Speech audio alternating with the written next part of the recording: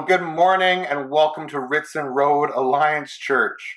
My name is Chris Corbin and I have the privilege, as always, of serving as the pastor here.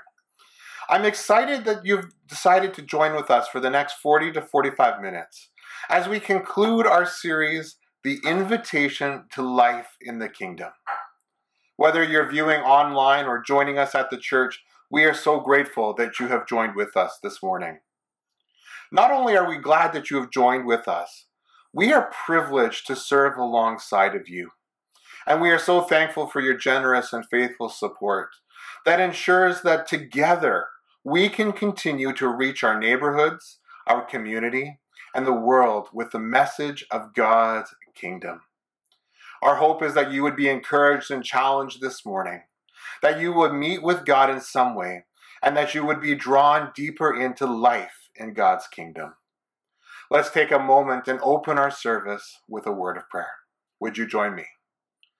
Father God, we come to you this morning as we have been learning and studying what it means to enter into this invitation you have given us to life in the kingdom. May we enter in boldly with an expectancy to meet with you. And Lord, may our hearts be prepared for your message this morning. May we be encouraged and inspired. May we be challenged to step out in faith, to trust in you as we live out this life in the kingdom. And through our actions, through our words, through our lives, Lord, may you be honored and glorified. We give this morning to you. In Jesus' name I pray. Amen.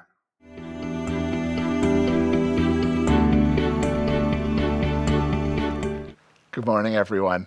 My name's Malcolm Billing, and I have the pleasure of working with the Eastern Canadian District of the Christian and Missionary Alliance. And in that, my role is as Director of New Ventures, which is another way of saying I get the privilege of working with our existing churches and our existing leaders to launch new communities of faith with new leaders that work in new ways to reach new people with the good news of Jesus. And in that, one of the things I get to do is visit lots of different churches and speak with them. Unfortunately, with COVID, I don't get to be there right now.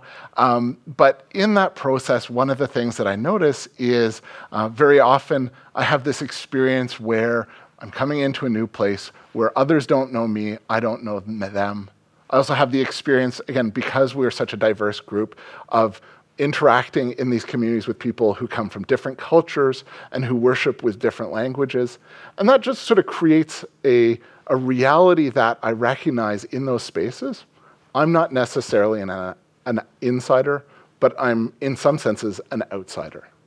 And I think that that's something that probably many of us have experienced in sort of one way, shape, or form throughout our lives. You might have emigrated to Canada and just had that experience of your education not being valued. Or as you've come to Canada, you might have had that sort of the sense that, hey, you don't do things quite the right way. You don't fit in with the way we do things around here. Or perhaps you've been in a setting at work where sort of your colleagues talk about stuff like going to the cottage or skiing where you don't have anything to add. Or you've had the experience where, again, you've been left out or sort of passed over for promotion because you don't have the extroverted personality or just the thing that people are looking for. Or if you're a student or you've gone through school, you might have had that experience of being bullied, being teased because of the way you look, the way you talk, or just what you're interested in. Or this might have been your experience in church. Maybe you've had the sense that, hey, in the sermons, the examples, they're never for me, they're never about me. Or everybody always seems to sort of reach out and greet new people, new friends, and just I'm not ever one of them. That's certainly, like, as I look at that, I'd say, like, I've had those experiences. For me, I would point particularly to my experience as a kid in school. Sort of bullying and teasing was something that I struggled with and I wrestled with. And I have to say, like, that's something that's left a mark. The anxiety that I have in social settings, the checking out of, like, is this a safe space that I'm in? again, questions about sort of worth and confidence, like I think I can't pretend that those haven't been impacted by that experience of being othered or marginalized. I think, again, like we think about being an outsider, like it can be a temporary unpleasant experience, but over time it can also sort of have these sort of deeper or profounder impacts. And again, I think my own experience, I'd say like, yeah, that's been true of me, even though, again, as somebody who's born in Canada as a white male, like that, in a lot of ways I look like an insider. So today, what we're going to be doing is looking at this experience of inclusion and exclusion, looking at the question of who's in and who's out through the lens of Jesus' language of kingdom. And we're doing this as a part of a sermon series through the Eastern Canadian District, looking at an invitation to life in the kingdom. In the biographies of Jesus, the good news that Jesus proclaims, like what we talk about as the gospel, actually came in the form of a proclamation about the kingdom, saying a new kingdom is coming, the kingdom of God, and the proclamation of a new king, Jesus. So as Jesus traveled throughout Israel, what he did was he talked and he showed what this kingdom life was like. And a lot of the times when he was talking, what he talked in were parables. Short stories intended to help us understand, like, what does life look like in the kingdom. And so today we're going to be looking at one of these parables from the Gospel of Luke, chapter 15, that's called the parable of the lost sheep. And the parable is actually set up by a couple of verses that tell us why Jesus was telling this parable. It says, as the tax collectors and sinners were gathering around Jesus to listen to him, the Pharisees and the legal experts were grumbling, saying, this man welcomes sinners and eats with them. So, like this parable that Jesus is going to go on to tell was told in response to, again, this challenge. And as I was looking at that, what I would suggest is that if you're not familiar with the Pharisees, if I were to simplify it, I'd say their primary focus, they were a religious group of Jews whose primary focus was to say, hey, we want to be faithful and live lives that are holy and righteous so that God's favor will return to the kingdom of Israel. So their concern was Jesus was hanging out with a bunch of people whose lives didn't line up with their lens. These tax collectors, like the problem there is the tax collectors were collecting funds that were actually going to help the Roman occupation of Israel, right? Like they would be seen as traitors. And sinners, as I think about sort of the term sinners, like what I think is being got at here is this idea that these were a group of people who were perceived as having done something or sort of being thought to have done something that was shameful or unforgivable. So again, you think about foreigners, you think about prostitutes, you think about lepers. Really, these were people who were viewed as not being a part of the community of Israel. Like they really were outsiders. So in an honor-shame culture, such as Israel, at the time, who you associate with has an actual reflection on you. So the Pharisees weren't just saying, hey, like I don't think these are good people to be around. Like they were actually seeing that as Jesus hung around with the tax collectors and sinners, what he was doing was taking their shamefulness, like their identity as outsiders, onto himself. And as the Pharisees probably thought Jesus was casting himself as a prophet, like that shame was actually being ascribed to God. So what Jesus does is sort of not back down. I don't think Jesus backs down. But actually he responds with this parable or this story. And I think what's important to note is this isn't just a sort of a story. We sometimes think about parables as like timeless moral truths. Like this isn't just a timeless story. This is a story about what Jesus was specifically doing. Like this is a story about him and his identity. And so he goes on and says this.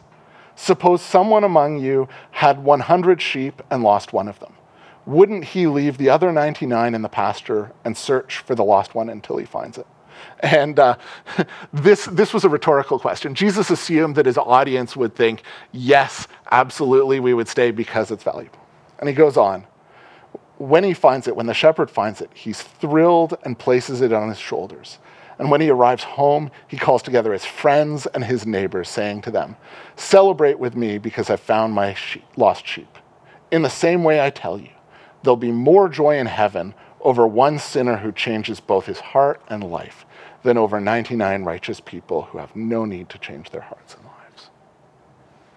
So what's Jesus getting at with this story? I think for his original listeners, I think the story about the shepherd has at least two functions. First, I think it gets at the reality that this is something relatable. Like shepherds are something that, hey, when you're walking from town to town, this is something that you see. But I think secondly, the language of a shepherd for a first century Jew would immediately begin to trigger scriptural references. And those references are to a God who is a shepherd who cares for his flock. We read, for example, in Genesis chapter 48, when Jacob is blessing his descendants, he says, may the God who is my shepherd from the beginning until this day. Or in the beginning of Psalm 23, we read, the Lord is my shepherd and I shall not want. Or in Isaiah 40, like a shepherd, God will tend the flock. He will gather lambs in his arms and lift them onto his lap. So what Jesus is doing is he's telling a story that immediately is bringing to mind, hey, this is about God. This is about God's heart and the way he cares for people. But the twist is, this isn't just about the flock as a whole, but this is about that one specific sheep. Jesus is saying, sort of, as I am going out and spending time with these outsiders, like that's really reflecting God's heart, God's care for the lost, for the outsiders, for the marginalized. And that, as he's saying, in a sense, is by establishing this kingdom, like this is the reality about God that I want to bring to you, that I want to show in the way I'm doing things. In fact, I'd say the point is this. Like Jesus invites outsiders to become insiders in his kingdom. Again, when he's moving away from these sort of the places of religious power, from the spheres of influence of the Pharisees, the religious experts, and moving towards these people on the margins, what he's doing is he's saying, hey, like these people are important. They're a part of the kingdom. I want to bring them in. Said another way, like what Jesus is doing is he's making tangible in his action of eating and welcoming these people, he's making tangible God's heart for those who are lost. Think about the effect that this parable would have had on the original audience of the day. Again, as Jesus was telling this wasn't some academic debate between Jesus and the Pharisees. Like there was a whole group of people gathered around, a bunch of people who would have said, like, yeah, like those tax collectors and sinners, that's me. And imagine what, if you were in those shoes, what that would have felt like. Imagine you'd sort of heard about Jesus and maybe gone hear him speak, seen him do miracles, and you began to go, wow, like this he's got really something special. There's something, God's favor is on him. God's doing something here.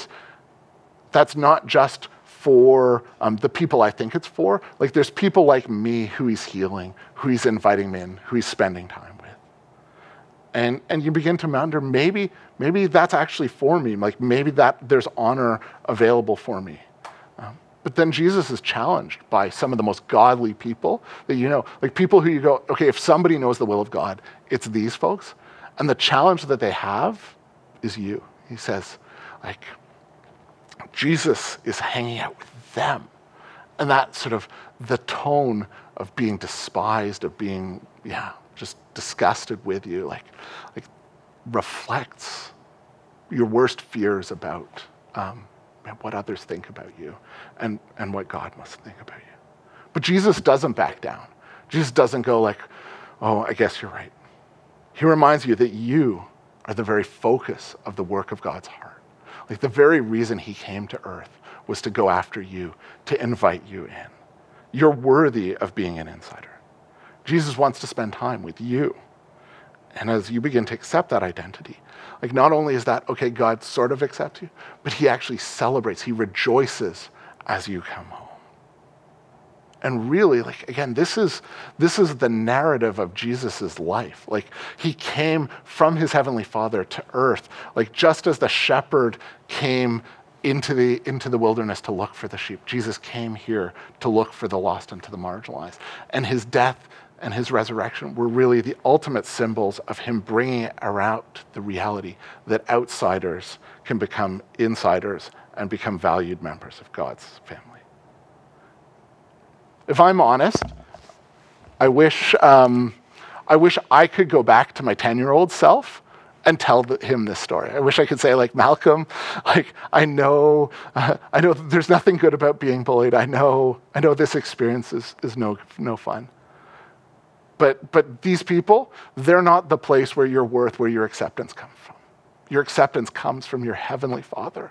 Like, the love of Jesus, like the sacrificial love that he gave, like, that's the space of worth and of welcome and of being in that's available to you. And I can't go back. Like, the reality is I can't change that. But as I begin to meditate on this truth and as I begin to sort of process it, there is something about it that speaks to the 10-year-old self inside of me. And I'm not saying that this transformation is complete, but I would say, as I've begun to internalize this reality, as I've realized that sort of my status as an insider doesn't come from anything I do, but rather it comes from the work that Jesus has done, that I'm valuable to God in the way one sheep is valuable to the shepherd, I begin to understand on a heart level that I'm an insider in God's kingdom. And something shifts. Like, I think there's a peace that's available to you and to me. Jesus wants to offer us a sense of belonging, to give us a voice and a source of power that comes from our relationship with him. This shift is what it means to me when in the ECD we talk about this idea of experiencing the fullness of life in the kingdom. And I know I want more of that for me, and I want more of that for you. So most of us have had this experience of feeling like an outsider, at least in some way, but some of us also have had the experience of being an insider in some way.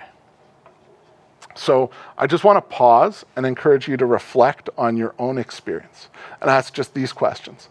When have you experienced being an outsider? And where have you experienced being an insider? So just take a few seconds. You can think on your own, talk with a friend, someone you're next to, and then we'll come back.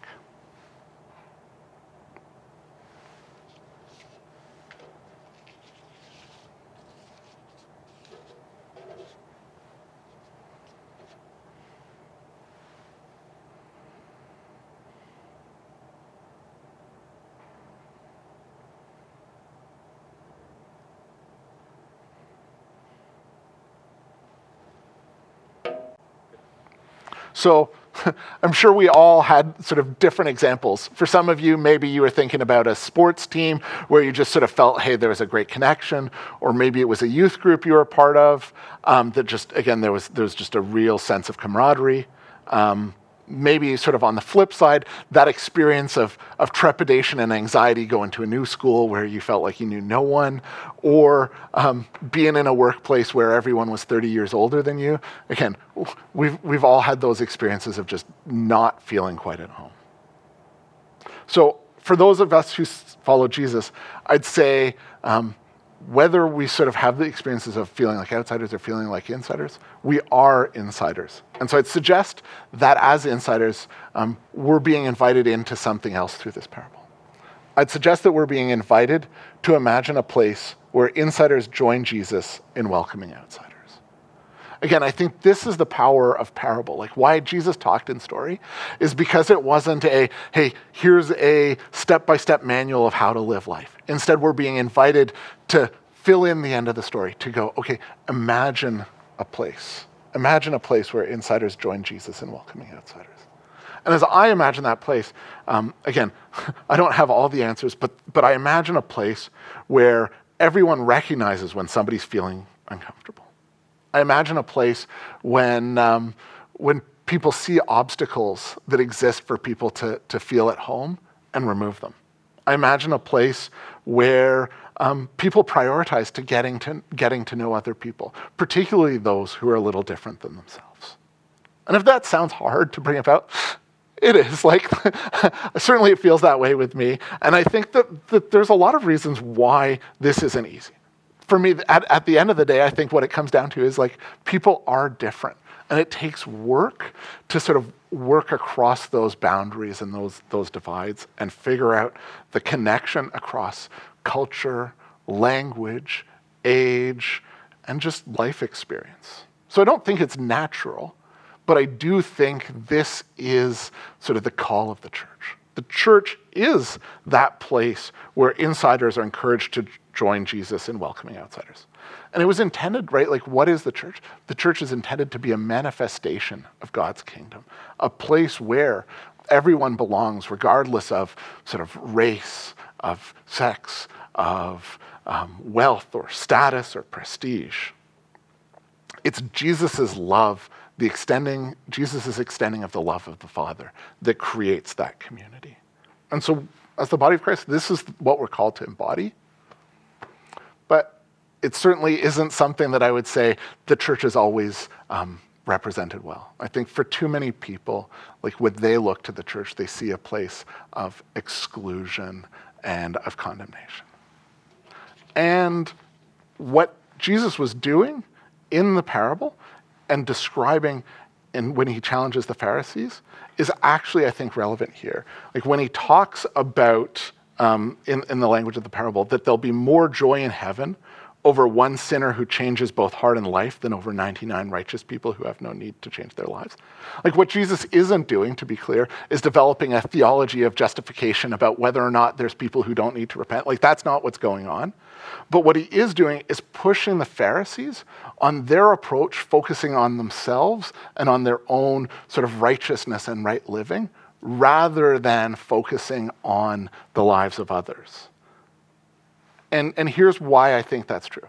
Because in Scripture, I'd mentioned before, sort of the image of the shepherd very often has to do with sort of God as the shepherd of the flock. But there is a second really common usage. And that second common usage is the shepherds being the religious leaders of Israel who are intended to care for people. And the reality is that the language of shepherding is often used in condemnation, like in Ezekiel chapter 34. The prophet Ezekiel condemns Israel's leaders, saying, "Doom to Israel's shepherds who tended themselves. Shouldn't shepherds tend the flock?" Like Jesus here is challenging the Pharisees because they were the ones who were supposed to be going out and going after the lost and the marginalized, the outsiders. And he has come because that isn't being done. And so as the people of God, like as we strive to follow God, I'd say like this challenge that existed in Ezekiel's day to the religious leaders of Israel, the challenge that Jesus put before the Pharisees is actually the same challenge that's before us. How much are we embodying our Father's heart, our Heavenly Father's heart, for the lost, for the least? And I don't think this is a comfortable question. At least for me, I always feel like there's more I could do.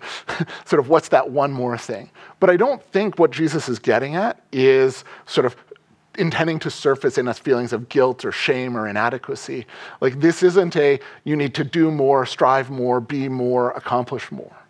Rather, like what he's getting at, I think comes clear in this language in the passage about celebration and about joy. He talks about the celebration of the shepherd's friends over the lost sheep and parallels it with the joy in heaven over one lost person coming home. I think what he's calling out is that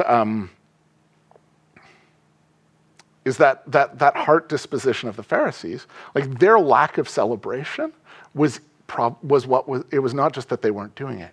It was that they actually didn't think it was important. They didn't value it. They didn't rejoice when Jesus was doing this.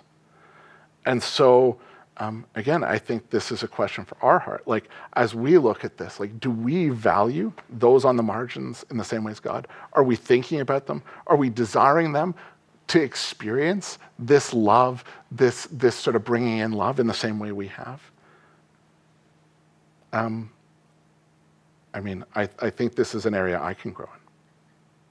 And I think if we're grounded in this parable, if we're grounded in Jesus' heart for the outsider, I think it helps us to have a both and posture when it comes to a response. That on the one hand, like this parable is certainly something that speaks to all of us to say, hey, this place of security, safety, of welcome, this place of being an insider in the kingdom, this is for all of us. So there's a, hey, we want this for you. But there's also this other element, which is saying like, hey, like Jesus calls us friends, not servants, because he wants us to love and long for the same things that he longs for. He wants us to desire,